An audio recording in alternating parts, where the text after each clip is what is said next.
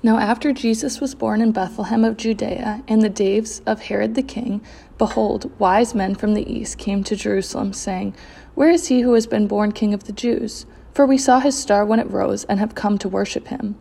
When Herod the king heard this, he was troubled, and all Jerusalem with him. And assembling all the chief priests and scribes of the people, he inquired of them where the Christ was to be born. They told him, In Bethlehem of Judea, for so it is written by the prophet, And you, O Bethlehem, in the land of Judea, are by no means least among the rulers of Judah. For from you shall come a ruler who will shepherd my people Israel. Then Herod summoned the wise men secretly, and ascertained from them what time the star had appeared. And he sent them to Bethlehem, saying, Go and search diligently for the child, and when you have found him, bring me word, that I may too come and worship him. After listening to the king, they went on their way. And behold, the star that they had seen when it rose went before them until it came to rest over the place where the child was.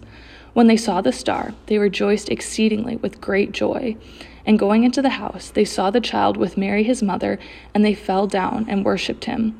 Then, opening their treasures, they offered him gifts, gold and frankincense and myrrh. And being warned in a dream not to return to Herod, they departed to their own country by another way. Now when they had departed, behold, an angel of the Lord appeared to Joseph in a dream and said, Rise, take the child and his mother, and flee to Egypt, and remain there until I tell you, for Herod is about to search for the child to destroy him. And he rose and took the child and his mother by night and departed to Egypt, and remained there until the death of Herod. This was to fulfill what the Lord had spoken by the prophet, Out of Egypt I called my son. Then Herod, when he saw that he had been tricked by the wise men, became furious, and he sent and killed all the male children in Bethlehem and in all that region who were 2 years old or under, according to the time that he had ascertained from the wise men. Then was fulfilled what was spoken by the prophet Jeremiah. A voice was heard in Ramah, weeping and loud lamentation, Rachel weeping for her children. She refused to be comforted, because they are no more. But when Herod died, behold, an angel of the Lord appeared in a dream to Joseph in Egypt, saying, Rise, take the child and his mother, and go to the land of Israel, for those who sought the child's life are dead. And he rose and took the child and his mother, and went to the land of Israel.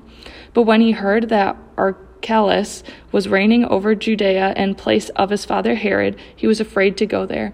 And being warned in a dream, he withdrew to the district of Galilee. And he went and lived in a city called Nazareth, so that what was spoken by the prophets might be fulfilled, that he would be called a Nazarene.